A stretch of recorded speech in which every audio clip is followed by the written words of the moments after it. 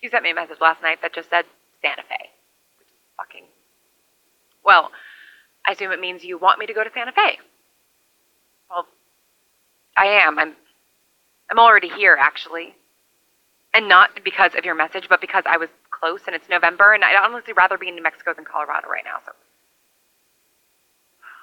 I'm not even really a hot weather person, to be honest. I wasn't raised in a hot climate. I'm not built for it. But the drier and the warmer the weather, the easier the driving is. To a point, anyway. Too hot and driving becomes a misery. I don't know, Bertie. I've been talking to you lately. I feel like I can hear myself better.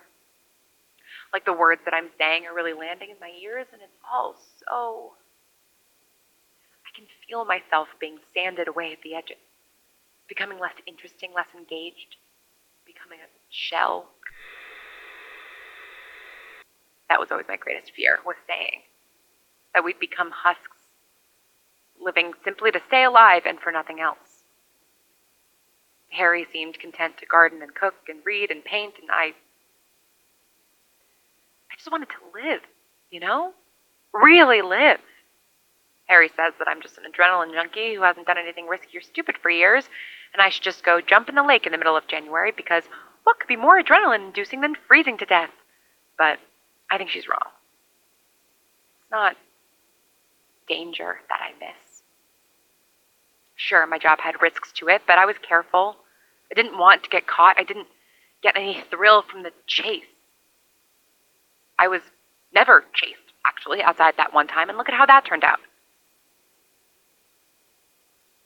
I liked the unpredictability. Every job had new challenges, and sure, new risks, but no one day was ever the same. That's what I miss. And lately, I can feel my days becoming the same even if I'm in a different place. What happened in Estes Park wasn't good or fun, but at least it was something different. And now I'm just right back where I was months ago, which is listening to someone else, following the directions of someone I've been forced to trust because of circumstance, and it's putting two things into clear focus. I don't want to passively live my life by someone else's rules. Not yours, not Harry's.